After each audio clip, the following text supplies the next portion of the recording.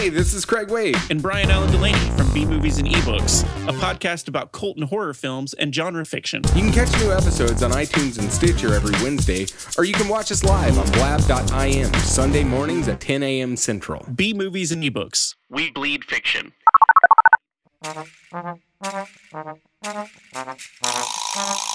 Man, okay, yeah. So we live in like the ghetto.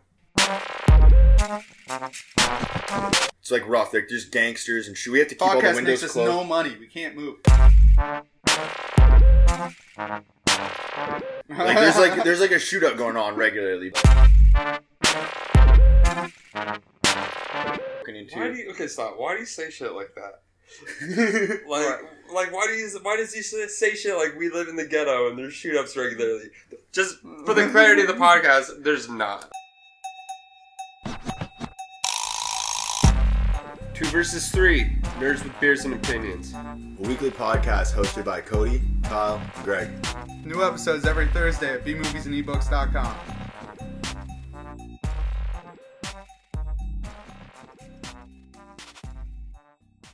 The following podcast is a B&E Network exclusive.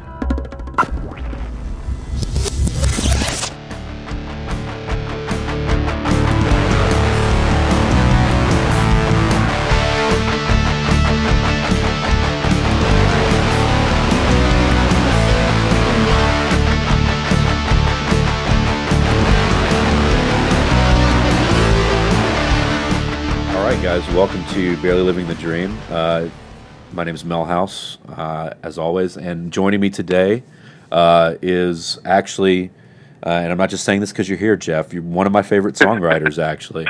Oh man! Joining me on the podcast today, and we've recently collaborated. We've recently collaborated on a few things, which I'm sure we'll talk about. So. Welcome to the podcast, Jeff. I'm really glad that you decided to do this. I think we have a lot of cool stuff to discuss. So, for sure, yeah, we've done it the past month or so. It's been fun.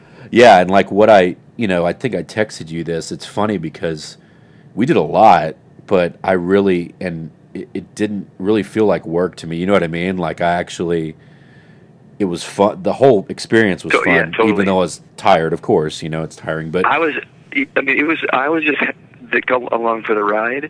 But I was really impressed on how, to the minute, like everything that we thought that we were going to do, we did and more. And I was thinking, okay, if we get half of this stuff done, we'll still be sitting pretty. Right. But we killed it, and it was.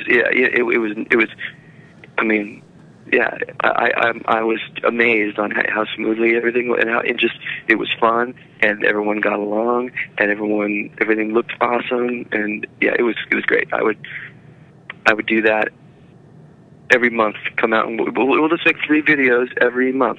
Okay. We'll just go out and do, yeah. That's. I'm down for it. I mean, if they're all like that, yeah, totally. Because it was such an awesome experience, and one that I think I was talking to Melanie about this, my wife, and it was something that came along at like the exact right time. You know what I mean? Life is funny that way. Sometimes that'll happen, but I really needed to have a production experience like that, which we'll take a deeper dive on that probably later. But I guess. For now, for those of us, I mean, for the people out there listening that don't know, because, like we mentioned, a lot of film people listen to this. They might not really be so familiar with, like, I guess, rock stuff. I mean, catch them up on who you are, what you've done, your bands, that kind of thing. Oh yeah, well, so yeah, I've been doing music and been in bands since I was about maybe 15, 16 years old, but I was in a band called Gameface for all of the 90s and into the early 2000s, and then we broke up. We put out a lot of records, we did some touring, and we had a moderate fan base. It was small, but nothing to sneeze at. But so we did Gameface until 2002. Gameface broke up. Then I started putting out solo records in the early to mid 2000s, and then I did another band. Gameface got back together and did another record a couple of years ago, and then I just put out this new solo record, which is a concept album, and you guys were awesome, and you did just about every song. We made a video for just about every song on this record. So yeah, so I've been doing music forever. I do it because I love it. I don't do it. I don't get paid. But yeah, I don't see any reason to stop doing it at this point. Right. And you know, that's honestly, that's one of the reasons I really wanted to make sure I got you on here, because I think that what you do in music, and I guess where I feel like I'm at in film, I mean, I feel like it's very similar, or like there's a lot of parallels, I guess. And so I feel like it, you know, like a lot of this stuff can translate fairly easily, you know, because oh, for sure. Yeah, I mean, yeah, you don't, you do it because you love it, and you hope for a win, an occasional win. And I mean, I hadn't, you know, making a real career out of it was never really the goal. I'd love to, you know, write a hit one of these days or something, but that's really not what it's ever been about. But I think the most rewarding thing for me has been things like this, like opportunities like this, where you know, I can, you know, meet like-minded people and make something awesome. Yeah. And then that, hopefully that that'll get me to the next awesome thing that, you know, but yeah, you don't stop, and you keep making stuff. And that's really, for me, that's what it's been about. It's been, I mean, I work in a creative, for my real job, I work in a creative field, but doing music and the experiences I've had through that, nothing compared to, like, you know, that's my real creative outlet. It's not, you know, I there's nothing like it for me. So I would certainly will continue to be doing this up until, you know, I'm like 70 something. Yeah. Maybe even after that. Yeah. Willie just turned 84, I think. So right. He's kind of setting the bar. Anyhow. Yeah, nice. It's something to strive for sure. And I mean, as long as if I'm still kicking, we'll just make sure I continue to do videos. I guess by that point they'll be like holograms or whatever, but you know, we'll figure it out. Yeah. So you touched on, I guess, the fact that you for your day job you also do creative stuff. I mean, do you want to talk about that a little bit? Just because I think that it's kind of funny how that sort of, in a weird way, that circled you back into my world. You know. Yeah, totally. No, I mean, that definitely was the way we got in touch. Yeah, so I'm a graphic designer. I'm a creative director at a agency that does movie posters and DVD packaging and basically all kinds of marketing and advertising for movies. And so I do Photoshop all day long until my hands fall off and my eyes bleed. And I do enjoy it. I love it. I'm good at it. But as you know, we work for all the big studios, and we work on all the huge movies. There's definitely a formula to a lot of that stuff, and so it gets. Even when you think that you're going to get a chance to be real creative, you can be really creative in the first round. But then, you know, once the marketing guys start to weigh in, you know, things kind of get funneled down to, you know, stuff that we're used to seeing. So it is mostly fulfilling. Sometimes it's soul sucking, but I guess that's how that's how any job is. Right.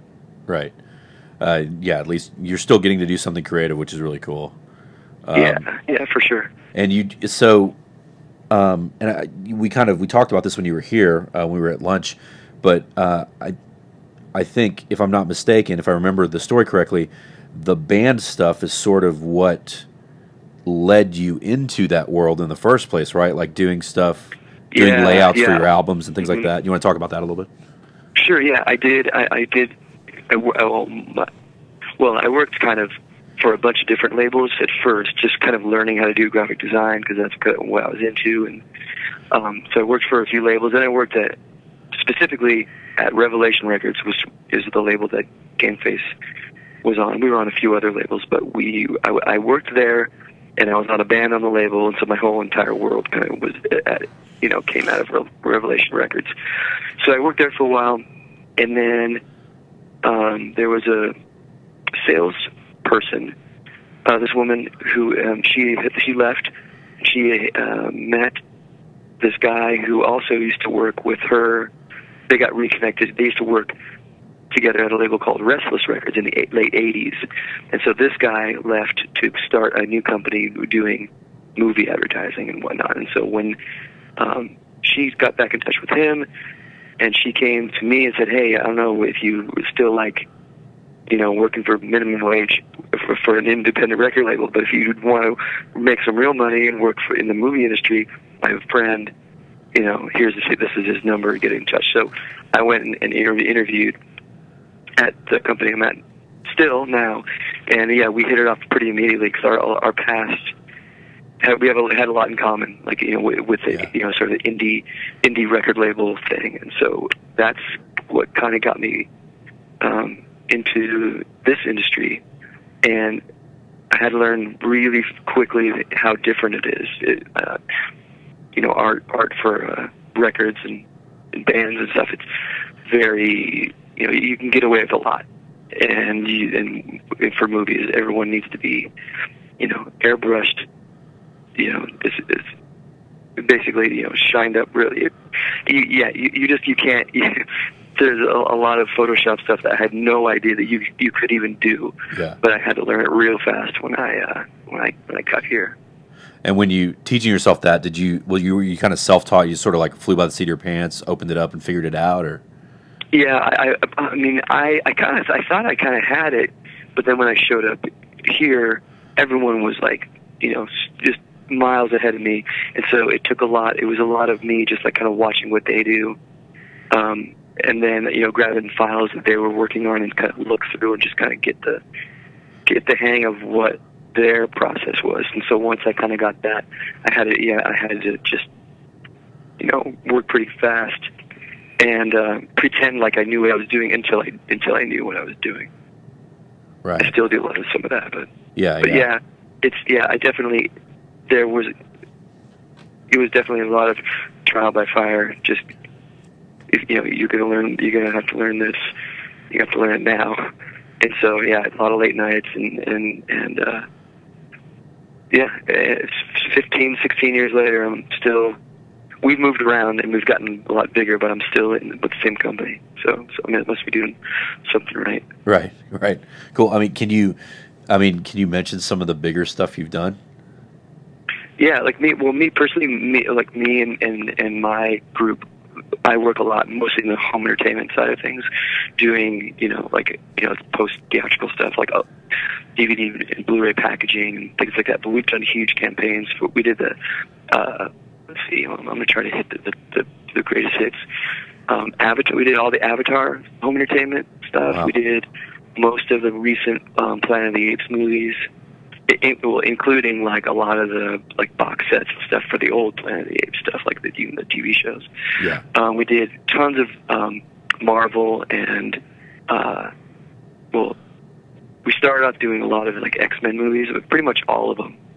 Yeah. And then we did a lot of that, like the Fox X-Men movies and the Fox, Fox did Fantastic Four and whatever. This is like still, many years ago. And then recently, I redesigned all of the Harry Potter movies, which was a pretty big thrill for me, and especially for my young daughter, who's a huge fan. So we did that, and then the last thing we did for Fox was another like huge home entertainment campaign. We did all the Deadpool home entertainment stuff, which was a really big deal because we won awards, and that was cool because it was a rare instance where we could get away with a lot more. Ryan Reynolds was actually on board and trying to like push marketing to do weird stuff. So that was really fun. I mean, I even made a package for a laser disc and a VHS that they were given out at Comic-Con, and there was all kinds of like weird cross promo stuff. It was very distasteful and fun, and so yeah, that was a really cool one. But yeah, I mean, there's tons of other stuff. But I mean, the company works on just about everything, like in town. Yeah. But my little corner of the world, I'm mostly home entertainment. Got it. Cool. Well, and that's, it's, I have that, of course, you mentioning all that reminds me of obviously how you sort of, like I mentioned earlier, you sort of came back into my orbit, because, well, I mean, you did a poster for us. We'll get to that for sure. But yeah. What's funny is, like, I remember I was thinking about this earlier, like sort of everything happens for a reason type stuff. But the way that I initially got into Gameface, I don't know if I mentioned this to you when you're here, but we talked about, you and I think talked about how like Quicksand was sort of like my gateway band to all that stuff. I just huge fan, of that band. They're one of my favorite bands. But I remember back in the day when the internet was in its like sort of infancy, and there was a Quicksand website, but it was I think it was in that period when they were broken up the first time. And Chris Rowe, the guy that did the Quicksand website, there was only one other band that he had linked on the site, like in the links section, and it was Gameface, and it was that. Really? Wow. It was the old sort of interesting to know that. Yeah, it was the old checkerboard logo, that one, and I was like, wow, it's just like out of everybody, like nothing else was. It was just like, check this other band out, and so and then that's I very found cool. I never knew that. Yeah, and then I found out that just through knowing people and playing shows or whatever, we knew a lot of the same people or whatever, so checked y'all's stuff out and then really liked it. And then I guess I started following you on Twitter, like Facebook, something like that, MySpace even maybe. And I don't know why it stuck in my head, but I remember you mentioned something about doing posters, right? So yeah. And it was probably right around when you started, because it was that long ago, and it just stayed in my head, so that when Klinger came around and they were looking for someone to do a pro poster, like you were like the first person I thought of. And I think recently, like maybe you had put up like the work that you had done on Prometheus or something, and I just remembered it. And I remember you sending the portfolio, and I was like, guys, he did X-Men. Guys, he did X-Men. Because I'm a huge X-Men nerd. So like for me, that is just like, I'm like, he's got the blessing of a Quicksand guy, and he did X-Men. Like, I mean, what more do you want? I'm just trying to explain to these people. Yeah, I'm sure that only goes over in very few. Very, very select. Yeah. Yeah, the Venn diagram does not overlap much. Right. But I was so stoked, like when we did that and everything was sort of working out, and then obviously the poster you came up with, I really love. Like I have a giant version printed out, and I like it a lot more than the poster they ended up going with, or the poster the distributor ended up going with. Yeah. But so thankful that happened, because it kind of kept us in touch and led to this stuff. So yeah, totally. Yeah, just so I guess sort of to segue into the band or the music stuff. You, if I'm not mistaken, I think I've read this a few places now. Like the project that is Reset the Sun kind of grew out of you intending to write a song for a film. Is that correct? Yeah, and I guess I just had forgotten that for a while through the process of doing it. But then I remember, when I've been, I've been doing these little interviews for the record, and it just dawned on me, like, yeah, that's really how it happened. And so this was like maybe 6-7 years ago, maybe even more than that. It was a long time ago. Yeah. There was a guy he worked here at where I work, and he had some, he worked on, in the sort of marketing side, but he also knew a filmmaker, and he knew like some anyway, here's these people, they were making this movie. I guess wait, did we figure out when? Or I know I told you what the movie was, and I guess that would date this thing. Anyway, I think it even goes back. I would even say maybe even 10 years ago. Yeah. Anyway, so yeah, the dude said he knew I was a songwriter, and he said, can I pass along some of your stuff to this director? He's making this movie. I know him. I think he wants to do kind of an indie thing. I'm like, perfect. I'm an indie person, and I write songs and and whatever. And so I think the thing was he played some stuff that I had done. So he came back with like a very short synopsis of the film, and he said, "Here, this is all we know. Would you want to write a song, for the thing?" And I'm like, "Yes, I would." And so I did. And it was actually, it went pretty quickly, and I thought it was great, and I loved, kind of writing outside my life. With Gameface, I usually write. It's very autobiographical. It's very diary entry. It's all kind of revolving around what's going on with me, and it was cool to just to get some information with this other person's life and what's going on there, and then sort of fill in the blanks and make it up and write from that perspective. And so I did that, and it was really fun, and it was cool. And I did a really cheap demo, and I recorded it, and I gave it back to my buddy, and he played it for the filmmakers and whatever. This is all over the course of months. And he said, "Yeah, he really liked it, and we'll stay in touch and we'll see what's up." And I was thinking they're gonna, give me a bunch of money to go and record it.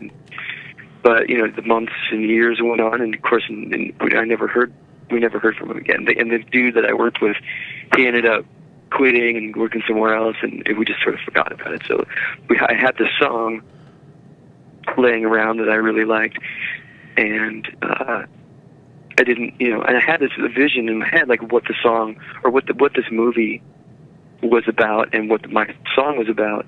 And I never did see the movie. It came out, it came and went, I think, but I never saw the movie. But I've always had this picture in my head what the story would be, or what the story, at least the story of my song. And so when it came time to do this project, which is a 6-song EP, it's a concept record. It's about, it's got this full story. I kind of wrote it around this song. This was like the cornerstone of the project. So that's the long version of how how this came to be. Awesome. And which song? I don't think you mentioned yet which song it is, or do you want to say? You don't have to. Yeah. Yeah. No. The song is "I Wouldn't Wait." Oh wow, yeah. I don't know that I knew that. Maybe I did, but yeah, that's cool. So when you re-recorded the song for this album, correct? Or is that your original version that you did way back when? No, yeah. This is there exist 3 versions of the song. There's my original demo, which I could probably find somewhere. It's like on on a CDR or whatever. I have that. And then I had a band that when I first put out my first solo record, I had a backing band, and we played all my solo material, but we also had a couple new songs, and that was one of them, because I thought, hey, this is going to be a huge hit someday, so we may as well start playing it. Right. And so we played that song, but then we also did a live recording. We did a live recording of a handful of songs, and that was one of them. And it'll be interesting. If you haven't heard that version, you'll be interested to listen to that one. Yeah, because that's kind of like a long, droney desert rock with a bunch of guitar solos and stuff. It's different. And then the new version is this very almost ethereal, pretty acoustic based thing. Yeah. And so that's the new one. But I kind of brought it back to more of a solo singer-songwriter kind of thing. But yeah, the full band version is definitely you'll get a kick out of hearing that. I'll make sure to send that over. Yeah, I'd love to hear it. So I guess at what point during that time did you decide, okay, I'm gonna build, I'm gonna write 5 other songs and build an EP around this? Yeah, I guess. And this project is even years old because I started doing it before Gameface got back together. Okay. Like in 2012, we got back together. So I kind of had this going. I don't think I finished it, but at least had I had the basic songs, and we had gotten into a studio and got some drum tracks or something, and then we put the brakes on it for a few years because I was doing Gameface. We recorded a record and did a little touring and stuff. So, but the idea to do this, to do the concept thing, I think I was just on I did a tour in 2011 when we went to England. Just a solo tour. I was with the family. It was like half family vacation and half tour. So I think I played like 10 shows or whatever, something like that. And then, I was writing a lot, like, in the downtime on that trip, and that's when I was like, okay, I'm gonna write. I'm gonna take this character from this song, and I'm gonna try to just see what happens. And so I think I wrote like very loose versions of a few songs on that trip, and then I just kind of chipped away at it, after that. So this idea is still like years old. And it's more of a relief than excitement to have it all done. Making the videos, that was exciting, but finishing up the recording was, that was just like, I was just relieved that it was finally done. Yeah, and you kind of spaced that out. The actual recording as well, you spaced out over a period of time as well. Yeah, well, I didn't have a band. I had a guy who was an amazing bass player, and he also has a studio. He's a guy who his name is Mike Frettentuno, and he fun fact, he is the original bassist for Black Eyed Peas back in the day, I guess late 80s, early 90s. He was, when they were more of a they didn't have Fergie, right? They were more of a they were just a club band, but anyway, he was the bassist, and his buddy Brian was the keyboard player. The two of them started this company that does music for TV and film and stuff. And they do a few pretty big sitcoms right now. They do all the music for Blackish, and a couple others. Madam Secretary. And the Gossip Girl was their big one. Like back, years ago, that was their like big breakout job, and so they've gotten us on a few really, pretty big shows since then. So he's a friend of mine, and so I came to him and I said, look, I have these songs. You have a studio. You're an amazing bass player. How can we make this happen? Because I don't have a band right now. And so he said, well, I know a very good drummer, and who would be perfect for this because he kind of comes from the sort of alt country scene. He's a dude from Memphis, and he was playing with the Chris Robinson Brotherhood, the dude from Black Crowes. Wow. So he was playing drums. Yeah, he's playing drums with them. So he came in, and we recorded all the drums in like a weekend, in like 2 days.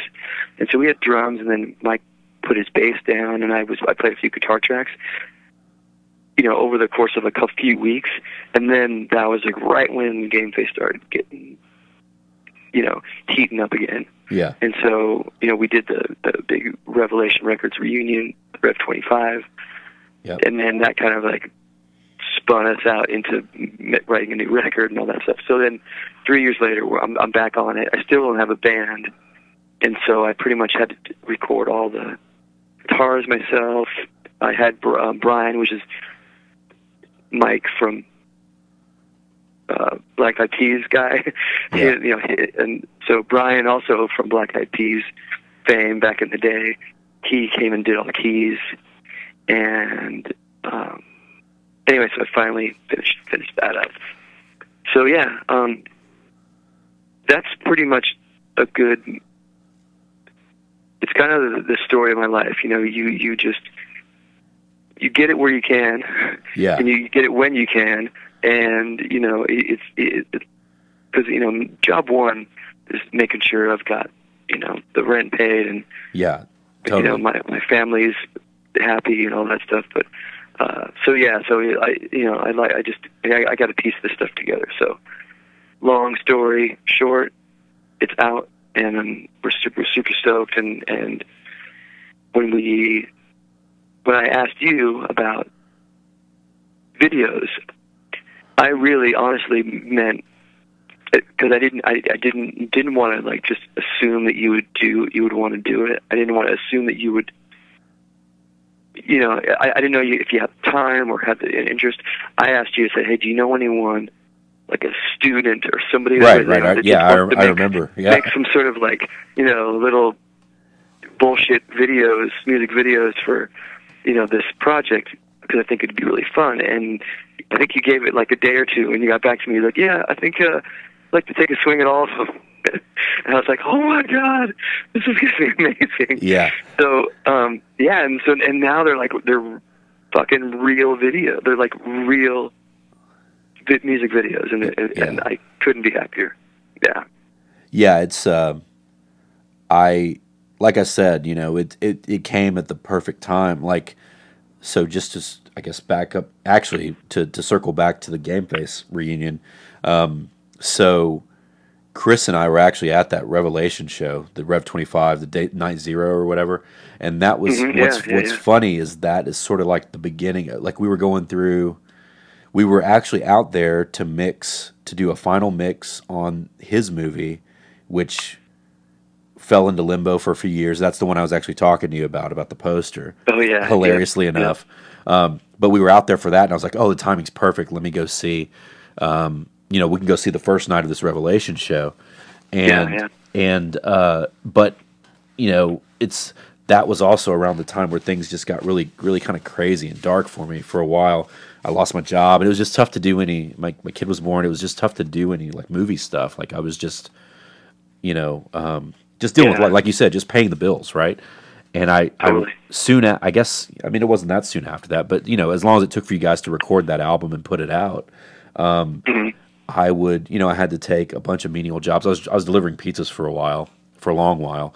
And one of the things that I continuously kept in my, on rotation on my iPod was Now Is What Matters Now, just because like of the vibe, and it's all the stuff, I know you say it's autobiographical, and I can tell that, like I said, it's like the parallels are there. Like a lot of the stuff that you write, it's one reason that I like the band so much. It's like a lot of the stuff that you write about, like I can so totally vibe with. You know what I mean?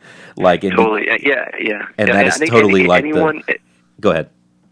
No, I don't say anyone who's of our age and our generation, and I mean, of course, I write stuff about a lot of the intricacies and the real the stories are mine, but it's very universal. And I try to make sure it is that way, of course. Yeah. Because I mean it's but yeah, and I think we had talked about this before, but I think that's why Gameface we had and still have a small group of fans across the world, which is amazing. But but we've never been able to expand or like recycle our audience. Lots of bands, can keep playing to 22-year-olds. You're right. Decades into their thing. Like whatever. NoFX is still filling the room with teenagers or whatever. Not the same thing with Gameface. Gameface, I think, is a band that you get into and you grow up with, and Yeah, and you guys kind of if you don't get in at the right time, you're not going to get it. Right. Exactly. Exactly. And we really found that out when we got back together and did this tour a couple of years ago, because we were hoping, and definitely the record label was hoping, that we would sort of turn over some new fans, but it was like we were playing to a bunch of like 40-year-olds, and if at every show there was at least one mention of, we got to get home before the babies, to relieve the babysitter, or one of the things was, because I think we toured in late June or whatever, and we heard on many occasions, "Oh yeah, I got tickets to this show as a Father's Day present for my husband." Yeah. So like that's just where we are, and that's cool. I'm totally cool with owning that. It's like I said, it never was the goal to play stadiums or whatever. So yeah. But I love hearing that these records really speak to people and kind of like come as like a source of just knowing that you've got people out there that are feeling the same stuff. Yeah, absolutely. And I mean it did make a lot. I mean, and I'm not exaggerating. I mean, it did make a lot of that a lot easier for me. So it's like I remember, it just really kind of sat with me. And then when I started, things kind of evened out or whatever, and I started actually started getting more film work, but it was administrative. Like I was assistant director, so it was just not creatively fulfilling. I mean, it paid the bills, but it just was not doing it for me. And I was still crazy depressed, and it was tough work, and it's really hard. And like actually the day when we met at that burger place, I guess the first time we met and talked about it, like I was working on something out there, and it was like I actually did, I don't know how far back you list on the podcast, but I was doing recordings every morning that sounded like I was on death's door. I was trying to do like production diaries, and because I was like, I feel terrible. I don't know if I'm going to make it. I need to document this, and and like one of the things I was that really kind of sparked me was like, I really like this guy. I really like his material, and here's an opportunity for me to be creative again. Mm-hmm. And so that's kind of why I jumped on it, and not just be creative, but be creative in a way that, like for something I was pretty passionate about, because I hadn't even heard the songs yet, but I knew everything else you put out I liked, so I was like, it can't, it's going to be good, and I knew that. I'm really glad that it was good. Yeah, but I just already knew that it was going to strike a chord in me, because everything else had, even back to like Every Last Time, that came out when I was in college, and it vibed with me for different reasons then. So I just knew that some version of that would happen again, and.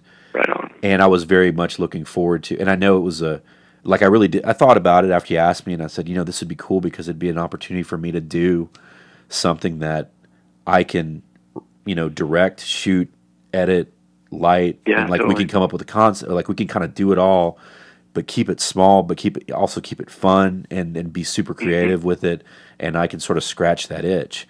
And I honestly thought about doing, when you mentioned just one or two of the songs, I was like, I could do just one or two, but then I just, it's like I couldn't let myself only do those.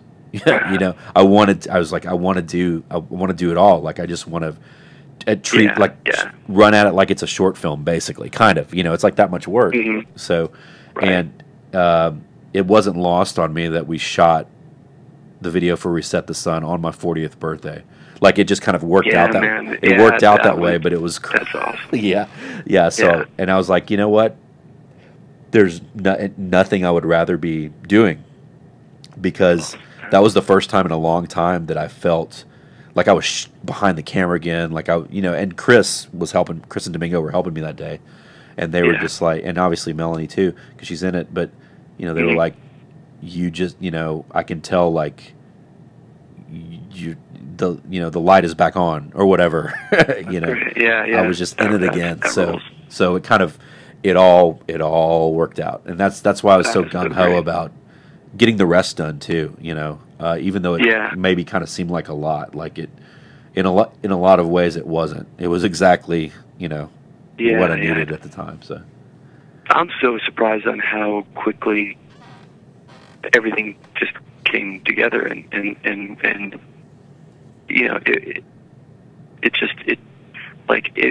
it happened exactly how we said it was going to happen. And that I don't think you're used to that. I'm definitely not used to it. Yeah. Always being exactly how you think it's going to go. But Right. I'm like I am still. I can't. I mean, yeah. It's rare, and I'm super just beyond happy with all the stuff. And I mean, I just want to just keep making stuff, and I've never had like the outlet. Video is definitely like very scary to me. Like I just don't. I mean, I can write songs all the time, but video making, or I can make a still image. But it's just, but video is more like you need a team. You need a lot. There's a lot more moving parts, and so it's always been kind of like daunting to me to get into that. But yeah, you guys definitely made it look really, really easy, and all of the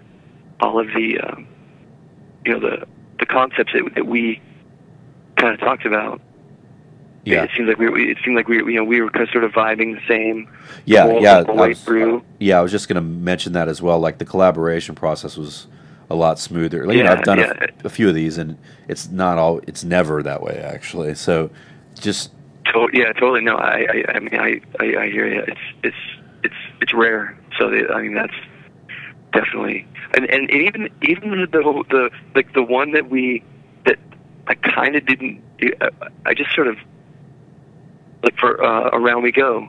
yeah. That was like the last thing we thought. Oh, we should do this one too. Yeah, that was always like the outlier. And I kept putting that one off because I was like, it's kind of a big song. I don't know, and I don't want to assume that we can do something like that grand. But sure enough, I mean, and that was like, it was almost the afterthought, but it ended up being like the epic one of the Right. bunch. It's fucking, it's like I can't believe it. It's funny, I tell you how excited I was to do it, and why I jumped on it so quickly. But I mean, to be totally honest, I still had a little bit of reservation. And it had nothing to do with you. It's just because I've done, I've come off a long line of doing stuff for other people and get it kind of ripping my soul out, or just terrible experiences. You know what I mean? I hear you. To varying degrees. And I'm sure, I know you can relate. So even though I had an idea from the Klinger stuff, just from that it wouldn't be like that, I still was a little squirrely and kind of wary cat in the corner, about it when we started. But then Reset the Sun was the first thing we did. And that one came together so well. We shot it really quickly, and then I edited it fairly quick. And the minute, and I remember, sort of being apprehensive about sending the email to you, when Melanie was here, just because you never know. Yeah. I mean, you do this for a living. I'm sure you're like, when you send that first proof out, you're like, oh shit, what are they gonna? How are they gonna? Totally. How are they gonna tear us apart? Yep.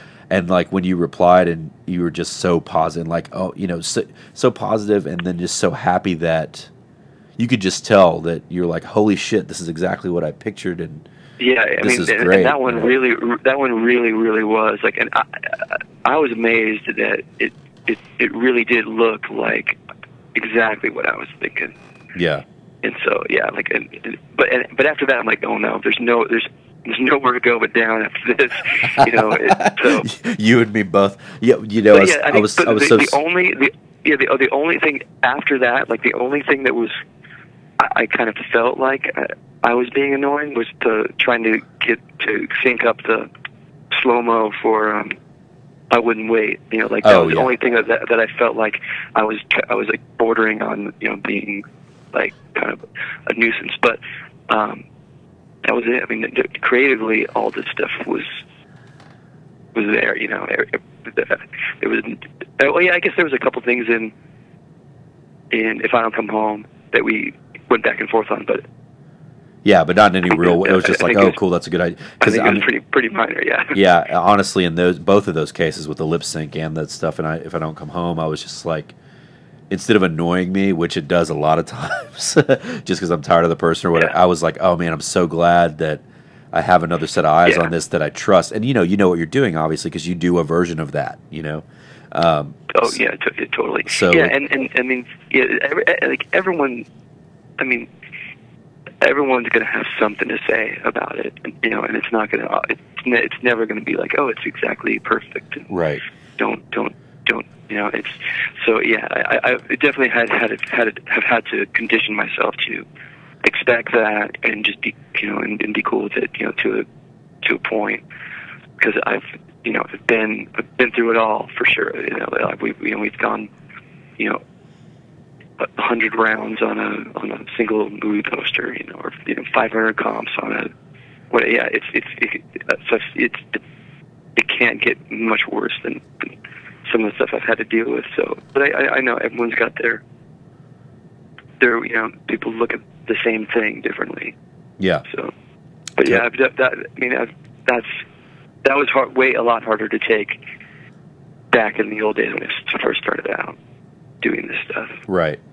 Absolutely. So, but yeah, now I definitely, and that helps me when I'm now in this position giving feedback to you, because I completely appreciate being the guy that's getting the notes and getting the, you know, the edits and stuff, because there's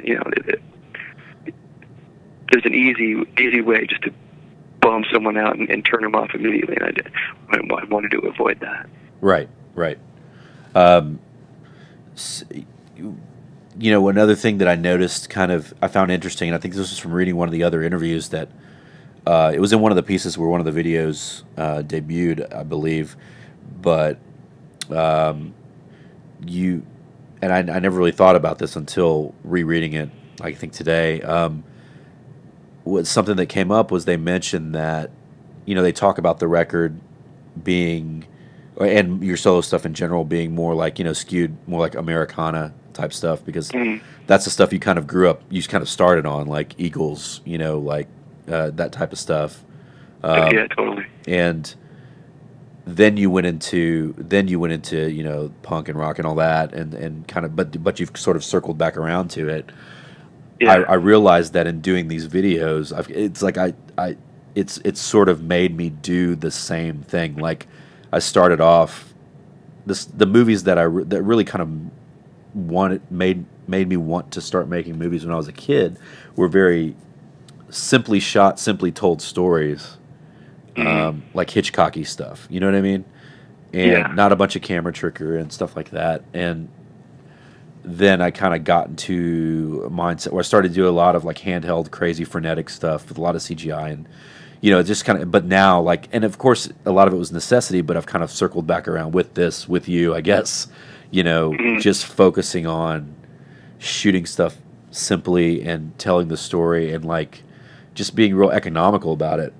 And I thought that was sort of another neat parallel, you know, that kind of popped out at me that I didn't really notice it until having finished everything and looking at it, you know, as a whole, you know, and kind of how I approached it, and how we all approach it. So I just thought that was kind of cool, kind of a cool thing to come from. Yet another reason it was a good thing to do. Totally. It's always tempting, just because you have like a million filters and stuff and tricks. It's always tempting to you know, you want to pack those in, and same thing with my like songwriting and, you know, graphic design stuff. Like, there's tons of tricks and stuff, and you know, or whatever the new, you know, fad is or whatever. But you know, when it comes down to it, like, you know, just, like, if it's a strong concept and you know, a striking image, that's really all you need. You don't need all the bells and whistles that you know. It's fun to play around with that stuff. Yeah. But you know, if you have a good song, or, you know, you can play it on an acoustic guitar. You don't need, the string section and the keytar or whatever, you don't need all that extra stuff. Like, I think you can strip it down. But yeah, it is a lot of parallels there. But yeah, I totally appreciate not or resisting the temptation to like use all this stuff, especially with all like technology and whatnot. Just if you can resist the urge to do that and just create something that that's meaningful, then I'm way more about that. Yeah, absolutely. One thing that you mentioned it earlier when you're talking about writing the songs, but I kind of wanted to circle back to is like you mentioned that this is Reset the Sun is definitely more of is definitely a concept record. Like you're putting yourself into another character's shoes versus being autobiographical. How difficult was it for you to sort of make that switch or pivot like that and write songs from that perspective versus a lot of the stuff that you do? Well, it was actually like easy and liberating because I didn't have to. I mean, like if something. I didn't have to like stay true to the. I didn't have to like expose myself. Yeah. For one. Yeah. And also, I like, hey, if maybe I can do whatever I want. I can have this guy get his ass kicked by his girlfriend. And because that never, that never happens in a song. And so like, yeah, it was actually really fun. And at first I was like, this is going to be corny because like people are going to know that I'm making this up, and I'm going to know I'm making this up, and this may not really work for me. Uh-huh. But as I started doing it, I mean, and also you can't just write 100% fiction. There's got to you got to draw from somewhere. So there's a lot. Totally. There's a lot of truths and a lot of like real stuff that's in there. But it's in some instances, I can be more real and kind of hide it behind, not that I want to get my ass kicked by my wife or anything, but that, you can, you don't have to just basically put music to your diary entry. You can kind of embellish and dream a little bit and kind of, you don't have to stay on the script. So that's what I thought was not necessarily easier, but just more liberating and interesting. So I think I am gonna try to at least I'm not gonna like only do that from this point out, but I think it's a good exercise every once in a while to just sort of let go and just see where that takes you. Yeah. Because with Gameface, I always wanted to be like, I want it to be 100% true. I want it to be relatable because this is but the thing is, it is relatable. It just may not be the 100% from my life. It's a story about a very universal theme, and it's about a person that could be anyone. Right.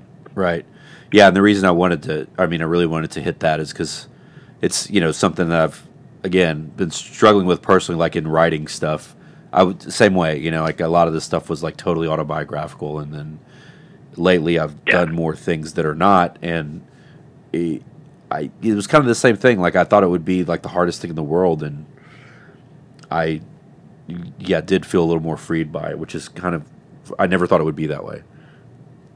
Yeah, definitely. And what you say about it being relatable is funny. It reminded me of a story that in my last movie, it was like 50-50. It's like 50% true, 50% fiction. Obviously, it's a horror movie, so I had to make some shit up. Yeah. But some of the character stuff I just kind of made up just to make the story work. You go like halfway there, and then the rest you sort of make up. And then a couple of people came to me after screening and were like, "Oh my God, I just wanted to talk to you because this XYZ happened to me, and clearly it happened to you too. So, you know, I just want to say thank you for putting that in there. Like, I can relate to it, and it makes me feel better that other people have gone through this. And, you know, I couldn't say that at the time, but I was like, that was all bullshit. Like, none of that happened. You know? like everything maybe up to that was true, but none of that, like all that was made up. So it's funny what you like what you think may ring false or corny. You never know, you know, when it's going to connect totally with somebody. Yeah, you know, I've certainly found that with this record for sure. Even just, you know, it's only been out a week or so. 2 weeks, right? Or whatever. Yeah. But yeah, I've definitely heard from friends and fans that this is really speaking to them, and it's which is awesome. So yeah, it's been great to see the response. I'm glad because I've been sort of like living with these songs, I guess, as an outsider, you know, for a while because we've been working on the videos, and so I was very curious to see how people would respond. And and everybody just watching on Record Store Day, or even like the night before when it was Record Store Day, like, you know, on the other side of the world, people like lighting up your page and like, oh my God, I got it! I've listened to 6 times already. You know, like that's awesome. Just loving it so much. It was great to see that. Totally. So I guess speaking of the record, I mean, so it came out. Let's hit details about that. It came out on Record Store Day, and you can get it digitally now, correct? Yeah, it's available digitally everywhere. You know, really everywhere that digital music is sold, iTunes and Spotify, and the way that you can actually buy it and download it and put a little bit of money into my account is through my Bandcamp site. That's that's the one that you know, it's a little more direct. But it is like a lot of people don't even buy or download music. They just have a subscription service like Apple Music or whatever, and that's cool. But my Bandcamp site is the best way to, if you want to pay for music. That's probably the best way to do it. And then of course it is available on vinyl in stores, and fortunately / unfortunately, all the copies were shipped on Record Store Day, and all 500 of them are out there somewhere, and it's not available for mail order, which I was kind of counting on a good stack or so being available, you know, being left over, that we could sell it through the label or whatever. But they're out there. They're just in stores. But I've seen them popping up on website mail order from stores, or this site called Discogs, which is a huge like vinyl nerd site that people buy and sell their records on and stuff. So I've seen it around. It's, if you really want to get the record, and I definitely suggest that because I'm a record nerd, and also I put a lot of time and care into the layout and the whole presentation, and it's a nice one to have on vinyl. Yeah, it's fantastic. Sounds really good on vinyl looking cover and layout and everything. Yeah, it's awesome. Yeah, if you are into that thing at all, I would suggest trying to seek out a copy of the vinyl. Cool, and it's called Reset the Sun. Jeff Caudill, right? Yep, that's correct. Cool. Yeah, Reset the Sun. It's a 6-song EP. You know, now I wish I would have done a full album, because then we could still be doing videos right now. Right. But also, like, well, I mean, the reason why, well, there's a couple reasons why it's just an EP. I'll tell you 3 of them. Okay. One of them is people don't have the attention span for a full album anymore. Yeah, sadly, totally. Yeah.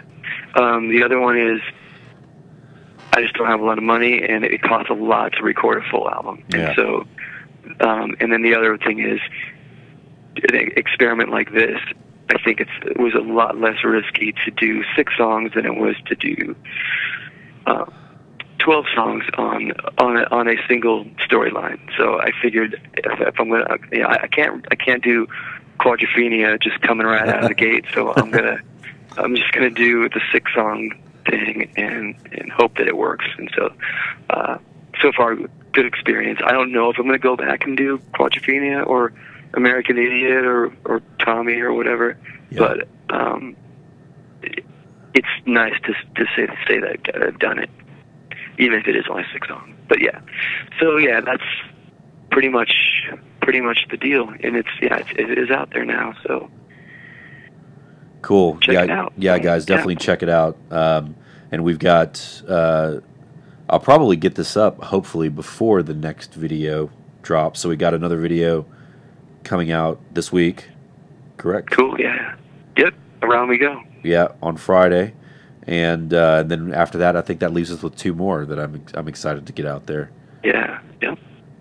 And then you also have at least one live show coming up, or are there more out in California? I just have one. Yeah, just one out here in California, May 13th at Resident in downtown LA, and I'm opening for a dude named Alex Deason. He was from this band called the Damwells. Damwells are from Brooklyn, and I was and am a huge fan of Alex and the Damwells. Damwells broke up. So kind of a similar story. He did that band forever, and they finally broke up. But he's been putting out solo records for the past few years, and I'm psyched that I'm playing with him. But it's just this solo acoustic set. But I am going to try to put together a couple things in the summer, like I think a solo run on the East Coast, and got a few other little things we're going to try to get on the calendar too. Cool, sounds good. And so, what's the best place for people to? Where's the best place for people to find you online for your music stuff?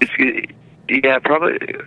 Well, yeah, my Facebook page is really the only thing now. Like I got rid of the website like 2 years ago. I just wanted to simplify. So right now it's just Facebook / Jeff Caudill Music. Facebook / Jeff Caudill Music. Okay, cool. Yeah.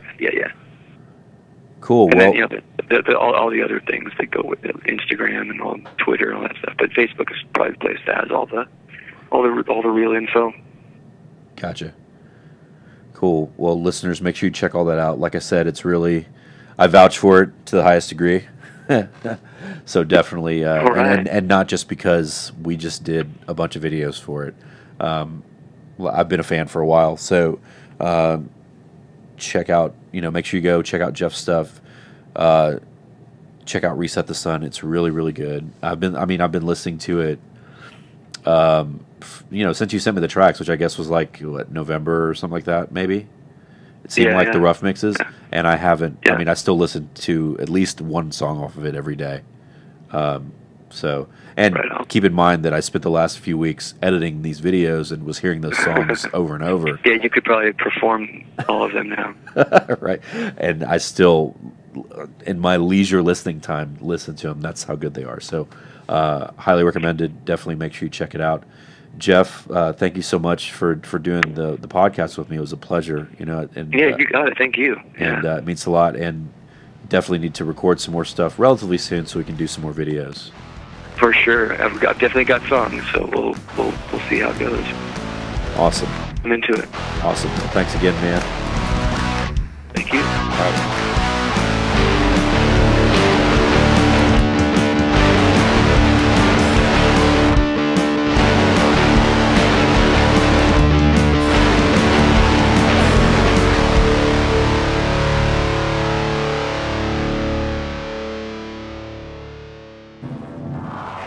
The podcast you just heard is part of the B&E Network, brought to you by bmoviesandebooks.com.